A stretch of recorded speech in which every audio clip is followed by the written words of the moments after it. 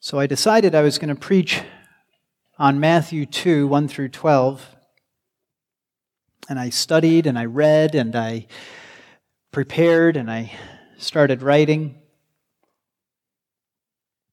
And at some point, I got curious whether I had ever preached this passage before. And I went back and I found I had this exact passage, and not just this exact passage, but the exact sermon I was rewriting. So you know what I did? I stopped writing. And I went back and looked at what I'd written, and I said, yeah, that's what I wanted to preach. So 10 years ago, in 2011, I preached this sermon on Christmas Eve in my home, because that was the only place where we could have a Christmas Eve service in Indianapolis that year. What a joy and a privilege it is to be able to preach it again this morning here to you. Ken gave us some good introductory material on the Magi, and it's very interesting how little we know about the Magi and how much debate there's been in church history, ideas that people have had about what we may be able to guess about them. Now, kids, do you remember a song about the Magi? Can you think of a song that we sing about the Magi? Yeah, Tate. We Three Kings. Now, why in the world would the title of the song be We Three Kings when Mr. Patrick just got done telling us that they were astrologers? This might be the only thing that in my studying this time I found out that I didn't already have written down. It comes from an old Roman Catholic idea that there was one prophecy in the Old Testament that talked about a couple of places where the kings would bow down. And so somebody had said, oh, well, that must be the fulfillment of that prophecy. And so it became fairly common at that time to talk about the Magi as kings. They have a lot of money, so that's, I guess, another possible reason why they could be kings. But Calvin pointed out quite helpfully that it doesn't work because the location is west for those places, not east.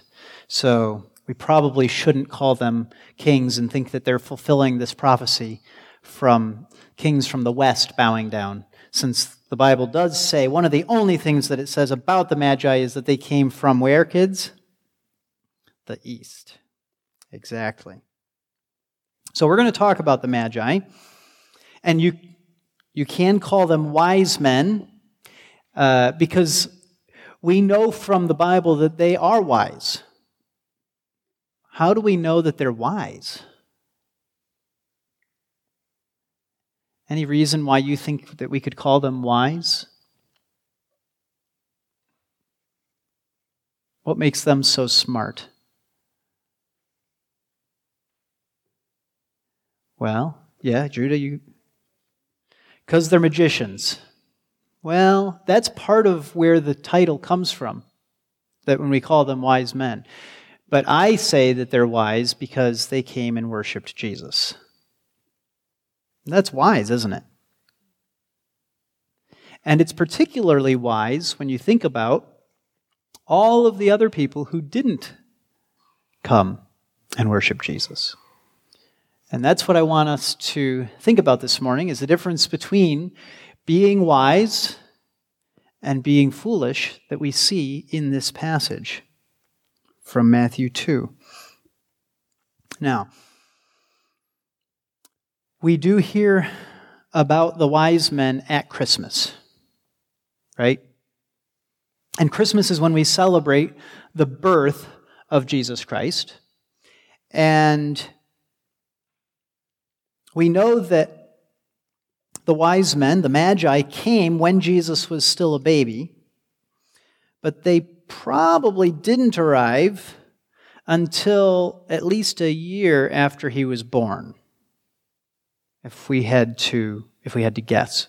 We know they didn't come right on the day that he was born, and how do we know that? Yeah, Liam.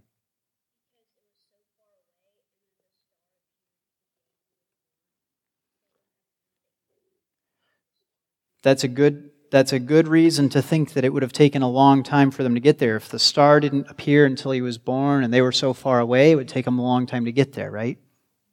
But how do we know for sure that it didn't come early and that they didn't arrive right on the day that he was born? It's right in this passage. It's just a one-word clue. It says that they came to the house. Not the stable, not the manger, like the shepherds, but they were in a house by the time the Magi come. So they didn't come right on the day that he was born. We know that for sure. Mary and Joseph were living in a house in Bethlehem by then. And as Ken already pointed out, we don't know exactly how many of them there were. In fact, the earliest number that's written down isn't in the Bible, of course, so it's just somebody else's guess or tradition passed down. Does anybody have any idea how many?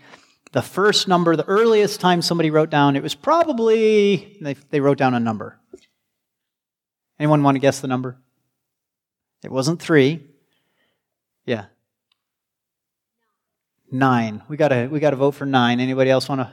Yeah. 7. Both wrong. It's just guess. Yeah. 5. Nope, still wrong. You're not high enough. None of you are high enough. 20, too high. 14. 14. That would be quite the procession, wouldn't it? 14 men and their baggage and camels and so forth.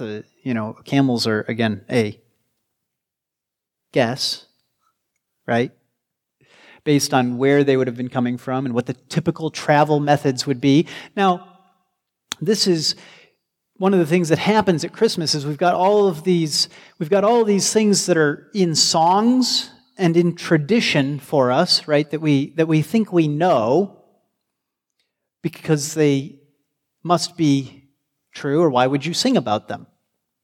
It gets a little bit dangerous, like similar to the idea of camels, because camels are at the nativity scene, right? You ever been to a live nativity and seen a camel there? Anybody? I've seen that. It's pretty cool. How did Mary travel to Bethlehem? Does anybody know? Was it on bus? Yeah. Go ahead. By donkey. That's one of those things we know, right? But it's not in the Bible. Any more than camels for the Magi. It's just would have been the typical mode of transportation for a young woman who was pregnant. But she might have just walked. In fact, I'd say it's just as likely that she would have walked. Because they were not particularly wealthy. So, there's a lot of things that we have in Christmas traditions that we need to be careful not to take them as gospel truth or the facts, because they're not written down in the Bible. They are traditions that are passed down that have some educated guesses built in and some reasoning built in.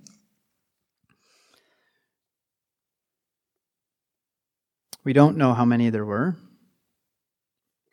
It doesn't really matter how many there were, does it? If you want to sing about the 3 kings, go for it. But just remember, they were Magi, and we don't know how many there were.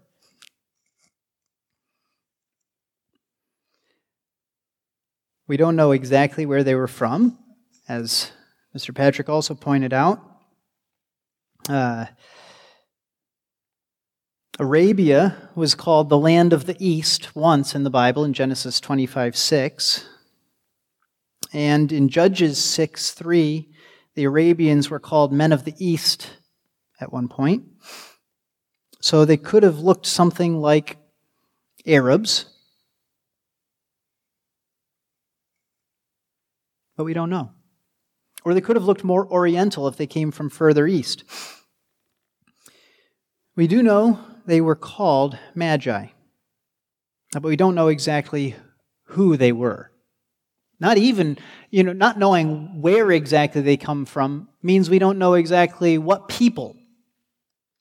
And we don't know exactly what those people's, because we don't know who they are, what their beliefs were, right? So we don't know a whole lot about them. And Magi had sort of a broad meaning. Yes, our word magician comes from it, but it meant the wise men. It meant the magicians. It meant philosophers. It meant astrologers. And you got to remember that astrologers at that time were also astronomers. It wasn't until fairly recently that we made any distinction between astrology and astronomy. So when you say astrologers, yes, they were looking to the stars, trying to learn from them, but they were not simply what you think of as astrology today, where you come up with whether you're Pisces or can I think of any others? I don't know. Aries, there we go. and then, tarot cards and all this. No, they were actually scientists. They would actually study the stars and figure out mathematically and using what level of physics and so forth they could understand. They were studying the sky and the stars, the movement of the planets and the bodies.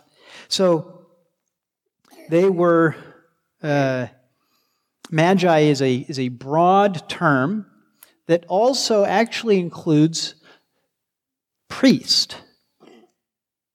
So these would have been important men. Not kings, but important. These would have been counselors to a king.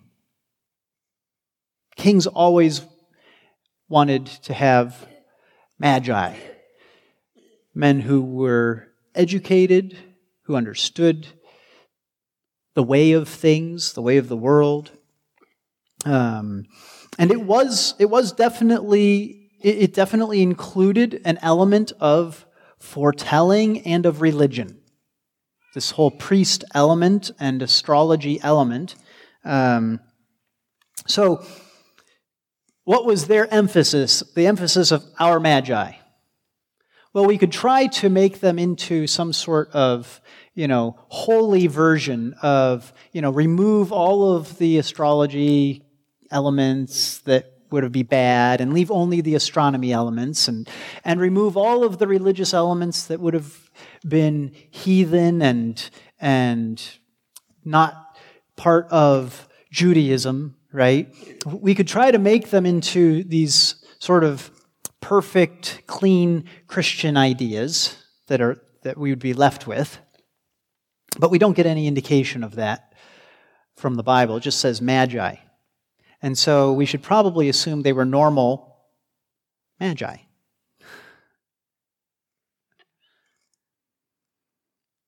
Why does all this matter? Well, because then they come and they worship Jesus. They come and they worship this newborn king. And so we can learn from them. Because whatever they were and wherever they came from and whatever their people were, their response was wise. They arrived after doing a lot of work and spending a lot of time seeking. They found. Jesus Christ. And we should seek to be like them. You may have seen signs around this time of year that say, "Wise men still seek him." Wise men still seek him. And that is true. Wise men still seek Jesus. So let's look at this a little bit more in depth, how they responded to Christ's coming and how we can learn from them. If we know the Magi were not Jews, because they were from the East, right? They still may have descended from Abraham, interestingly enough. Because you remember that Abraham, you guys remember, he had a lot of descendants. And not all of Abraham's descendants were Jews, right? Not all of them were chosen. You have these splits. You've got Jacob and then you've got Esau. The people are split. That happens more than once. Well, these Magi lived in a faraway land.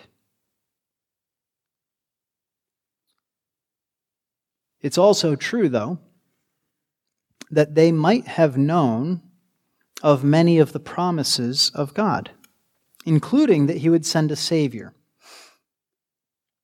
They might have known the prophecy of Balaam. How would they know the prophecy of Balaam? And what was Balaam's prophecy? Balaam was another non-Jew from the east. Remember who Balaam was? You may remember the story of Balaam's donkey. You guys remember the donkey? The donkey that talked?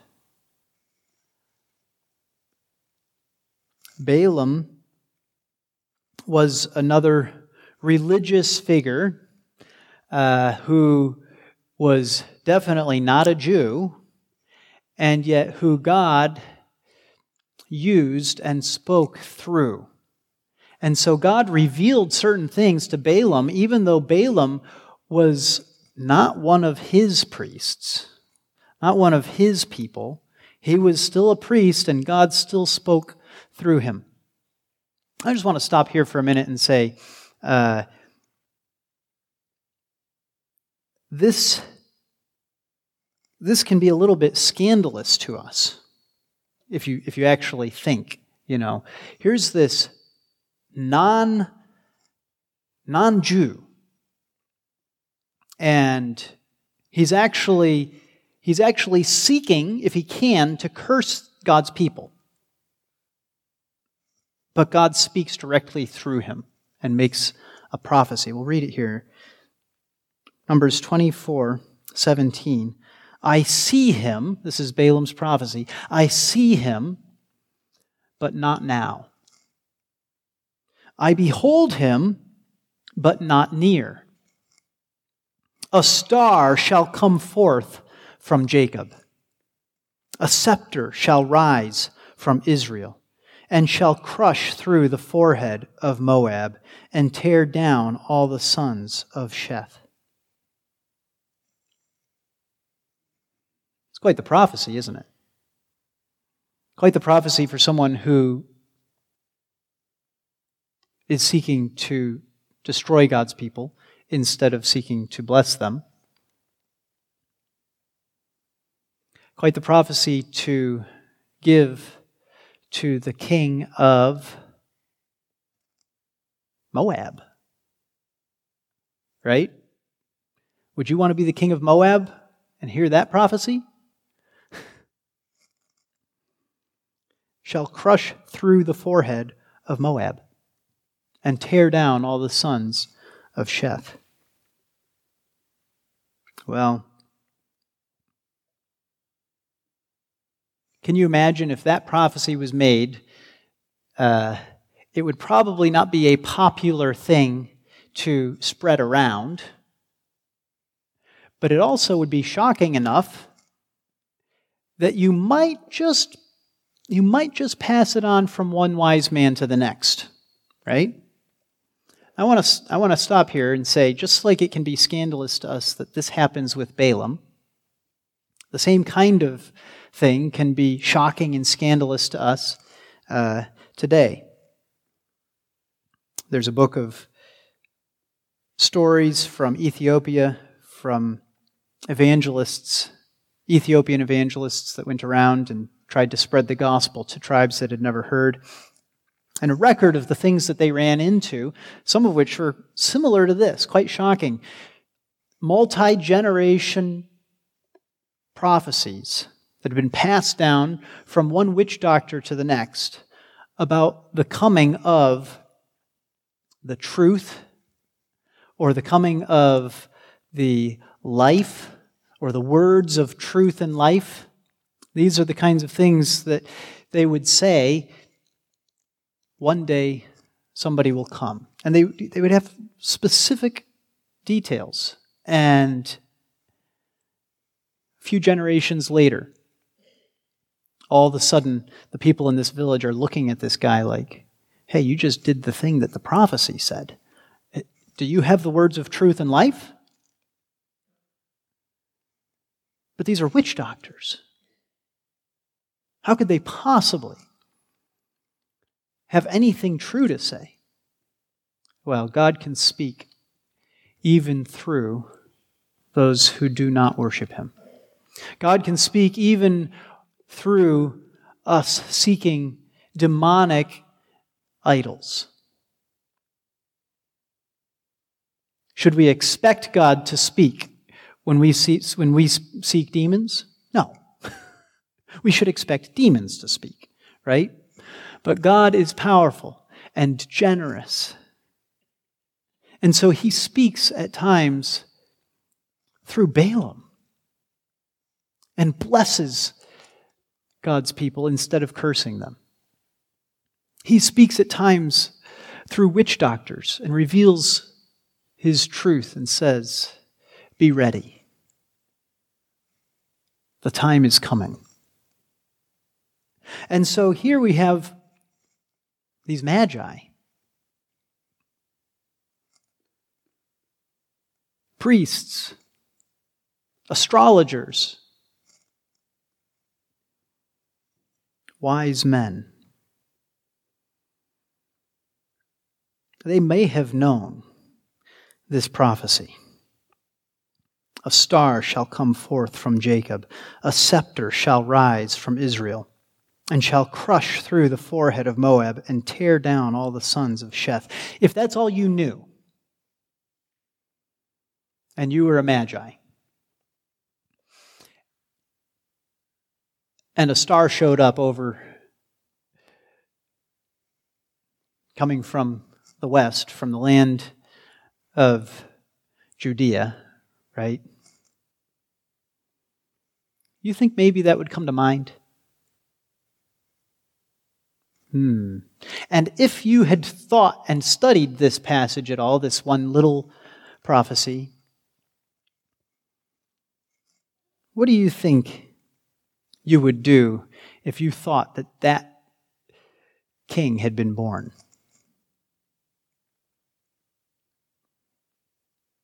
A star shall come forth from Jacob. A scepter shall rise from Israel, and shall crush through the forehead of Moab, and tear down all the sons of Sheth. Faced with that, there's really only two options, right? One is to cross your fingers and hope for the best, and the other is to go throw yourself on your face before Him and hope for mercy, isn't it?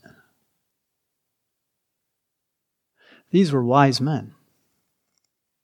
We don't know that they knew that prophecy, but that's probably one of the most likely things that they would have had any history of in their people. They might have known many other passages, being men who were educated and studied, they might have had any number of other passages from the Old Testament. It's possible that they would have read other prophecies as well. But in terms of their own culture, they could have had that one passed down from generation to generation as part of their history.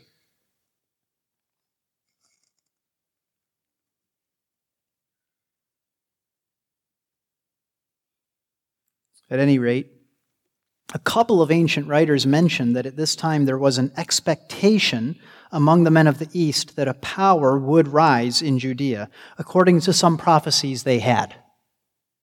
So, there was this kind of like, hey, you know how these things happen? You've got these sort of cultural expectations that grow and build. I'm trying to think of an example from recently. I think that in the evangelical world right now, there's kind of this growing expectation that abortion is going to come to an end and that we're going to bring about the end of abortion.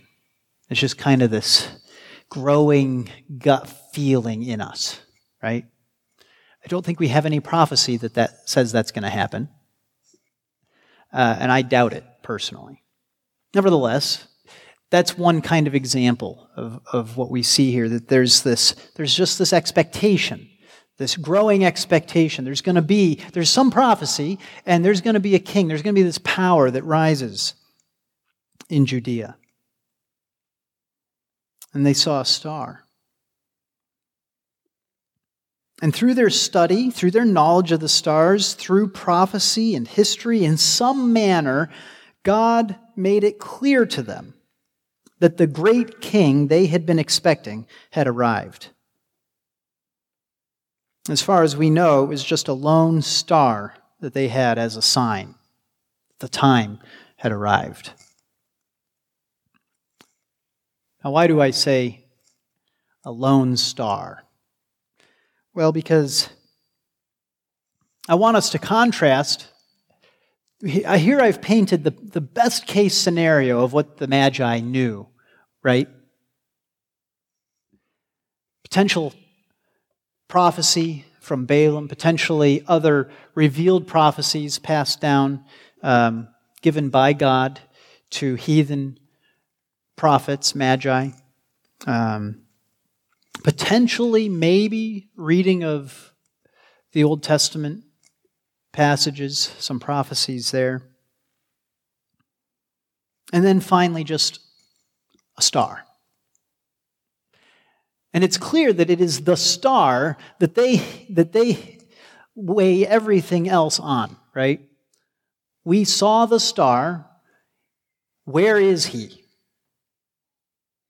We know he's here. We know he's come. But contrast that with the Jews. What did the Jews have? The Jews had the whole Old Testament, didn't they? Filled with prophecies that Jesus' birth fulfilled. Tons of prophecies, and not just tons of prophecies, but the entire Jewish people knew the Old Testament. They knew the prophecies. Why? Because they had been looking forward to a Messiah. They had been looking forward to a Savior, somebody to come and save them. They knew this was in the plan. They knew that God had promised it. And not just that God had promised it, but promised it in particular at the times and in the places where they were suffering most. Because they had forgotten God and gone into captivity. Right? But even as they're going into the captivity, even as the prophets are warning them, you're going to go into captivity if you don't repent. Even at that time, the prophets would then say, but unto us a child is born, unto us a son is given. The prophets barely ever talked about the the judgment of God, the coming disasters that were about to overtake them, without immediately intervening and interleaving, adding right there. But the Lord will restore the years that the locusts have eaten. But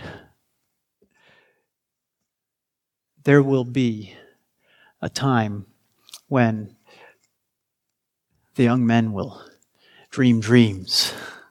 There will be a time when the Savior will come.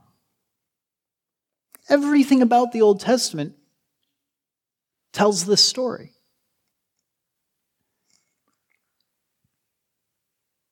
This is what the Jews had. The Jews knew where the Messiah was going to be born, didn't they? The Magi didn't know. They come to the capital city. They come to Jerusalem. They're like, where is the king? Herod says, hey, religious leaders, come here. Where's the Messiah supposed to be born? Oh, that's Bethlehem. Yeah, here's the quote. Here's the quote from the Old Testament. Yeah, we know where he's going to be born. Did the Jews have more of an advantage than the Magi? Oh, yeah. They knew exactly what all of the prophecies were. They were living in Jerusalem, where the temple was, where the scribes and priests and teachers were constantly teaching. What else did they know? I want you to think about this. Zacharias, a priest, one of the religious leaders, right?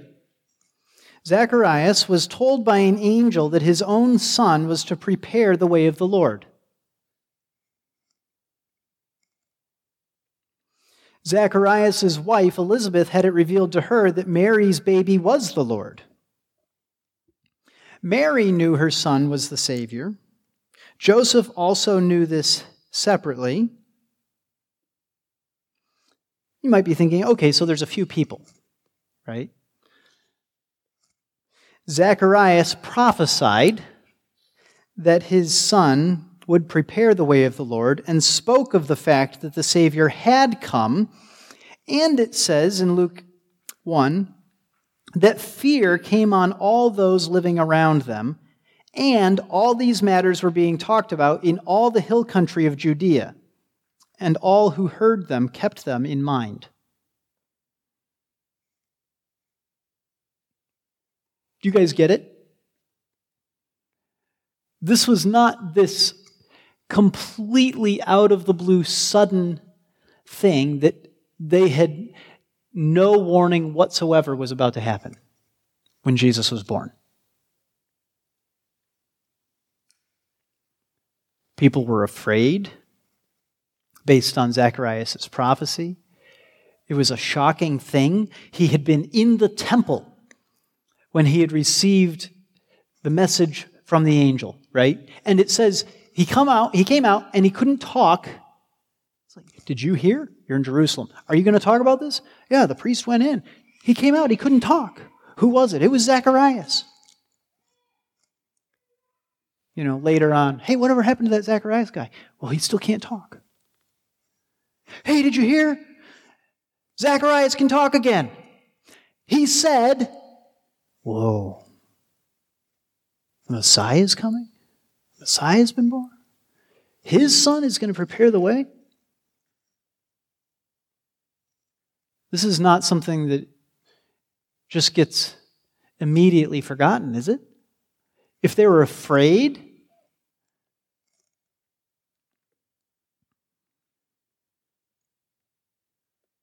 how about this? Luke 2:17 and 18, we read about an angel declaring the birth of the Savior to some shepherds. Let's read it. When they had seen this, first they went and saw him and found out who he was. And then it says, when they had seen this, they made known the statement which had been told them about this child. What does that mean? That they made known. What does that mean? They told people. They made known the statement which had been told them about this child. And all who heard it wondered at the things which were told them by the shepherds. Another group of people have heard, haven't they? And not just the shepherds, but everybody they told. How about this one? Simeon. 8 days after Jesus is born, his parents take him to the temple, to Jerusalem. The capital, again. The temple, again. And what does Simeon do? Simeon proclaims him to be the Savior in the temple in Jerusalem.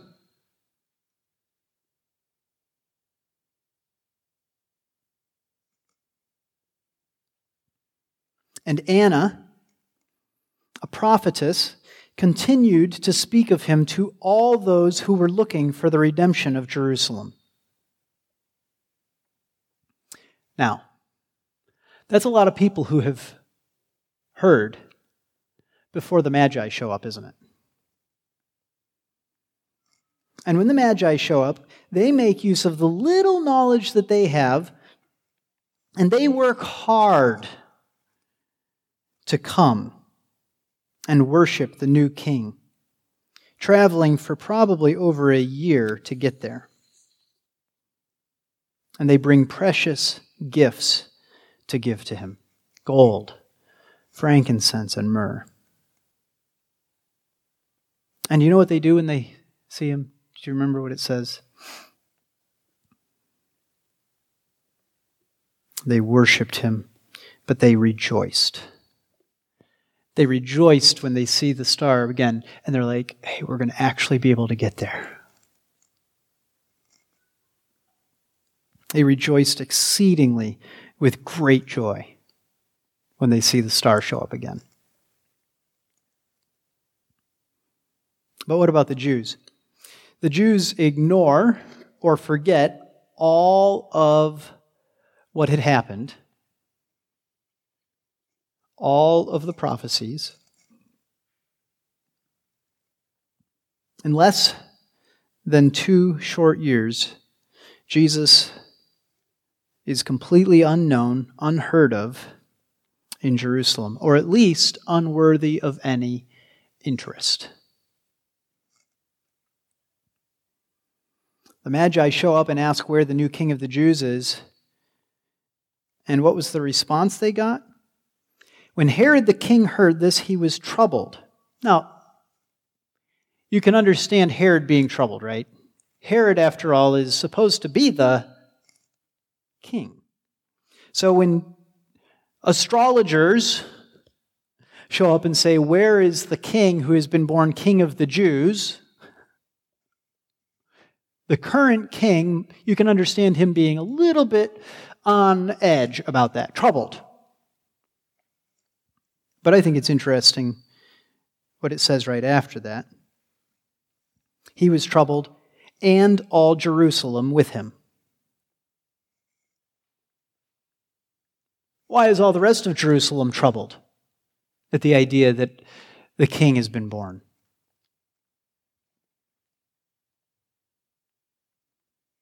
Because they don't want anybody messing with their good thing.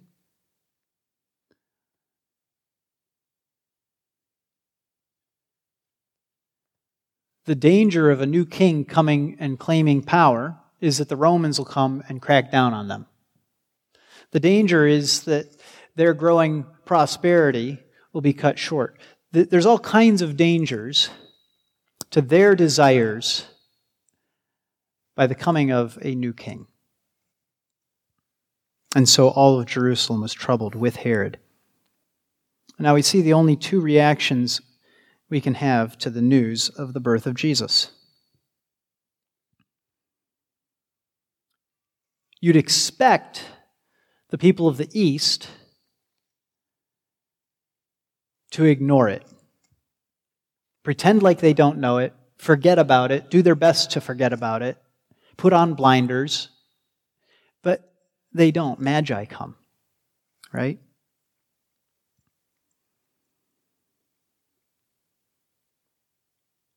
But that is what the Jews did.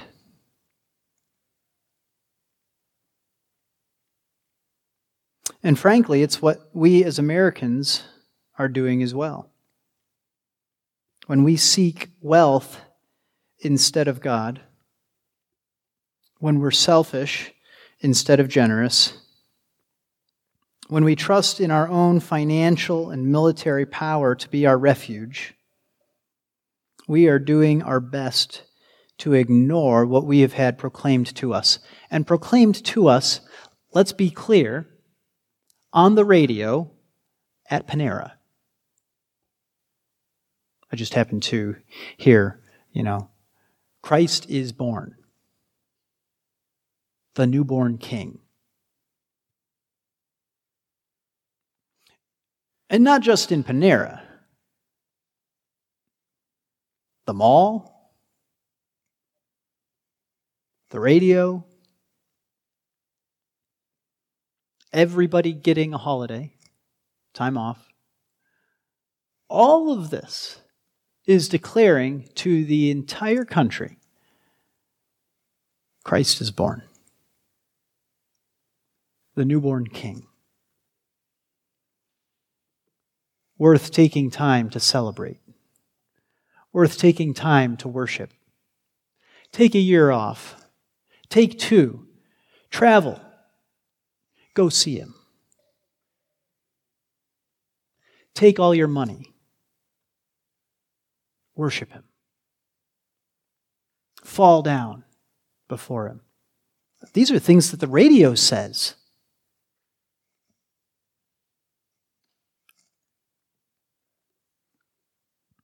We don't want to be reminded, though. Jesus Christ, the Son of God, has been born. Do we as a nation want to be reminded of the significance of it? Early on in the season of Advent, we were reminded that part of the reason we celebrate Advent is to celebrate as a reminder that he is coming again. We don't just look back during the Christmas season to the fact that Jesus was born. We also look forward to the fact that this promise that he will come again is also just as surely going to be fulfilled.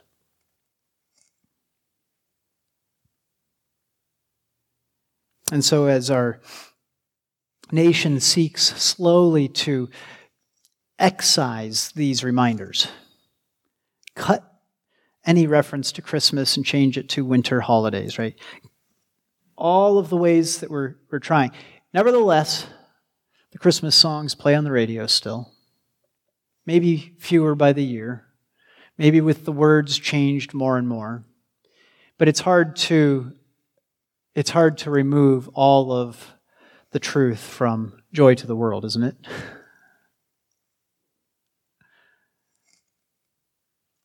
Or the first Noel.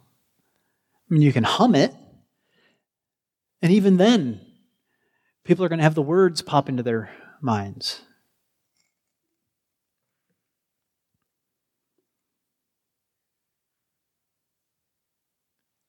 Do we want to be reminded ourselves as Christians? See, this is the scandal. It's not just Jerusalem, the growing atheistic culture. No, it's the Jews. It's God's people who have everything. You can say, the rest of the people living in the area certainly knew because it was such a part of the culture. Just like we can say the rest of America knows because it's part of the culture. But we know for sure. We know that we have a duty to rejoice that he has come. We know that we have a duty to rejoice that he's coming again. I think that's the one that we struggle with more. Because if you think about him coming again and you think about what it will mean, it's a scary thought. It doesn't just have to be scary if you're a dispensational premillennial who thinks that the story that you read in Left Behind is scary and must be true, because after all it says it's a Christian book. Right? It's scary setting aside everything else about the culture, everybody else, and what may happen. It's scary just thinking about you being before God. It's scary thinking, am I ready? Could I rejoice at that day? Have I prepared for that day? Or when he comes like a thief in the night, will it be a nasty surprise to me?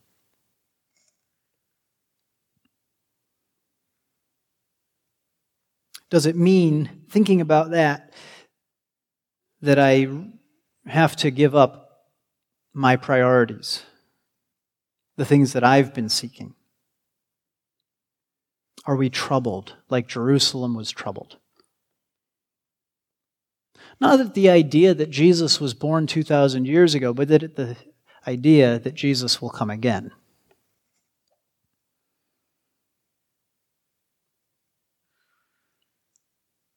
Here's the thing. The only way you can celebrate the fact that Jesus is coming again is if you celebrate the fact that he was born. Because when he was born, the angels declared peace on earth, goodwill toward men. You can't ask for better news than for the angels of God to be declaring that. The Magi didn't have that. At most, they had, he will come and he will crush the forehead of Moab. I'm Moabite. You know?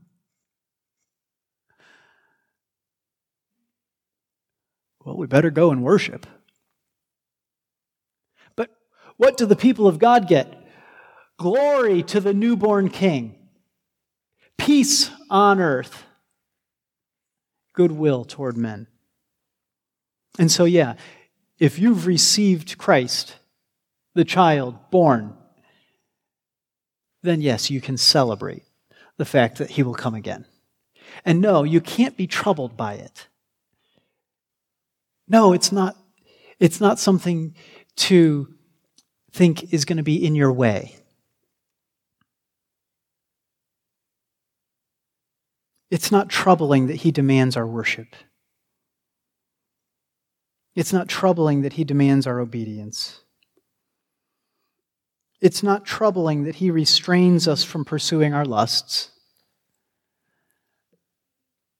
It's something we can rejoice in. We can rejoice and worship him with great joy. Joy that he became a man. Joy that he died for our sins. Joy that he promised to come back and judge the world. And we can rejoice by giving to him our most cherished and precious things.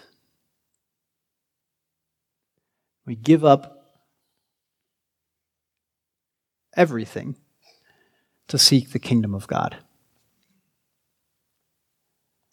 We give up everything in order to worship him. Let's pray. Heavenly Father, you have given us all good things. You have given us your word so that we know why Jesus came, so that we know he's coming again. And yet, Father, we forget and we become so self-centered. And we begin to seek and grasp after so many things that we think will bring us joy. But Father, we're not joyful. They don't bring us happiness. We don't ever become content. We never have enough. Until, Father, until we rejoice in the coming of Jesus until we rejoice that he will return.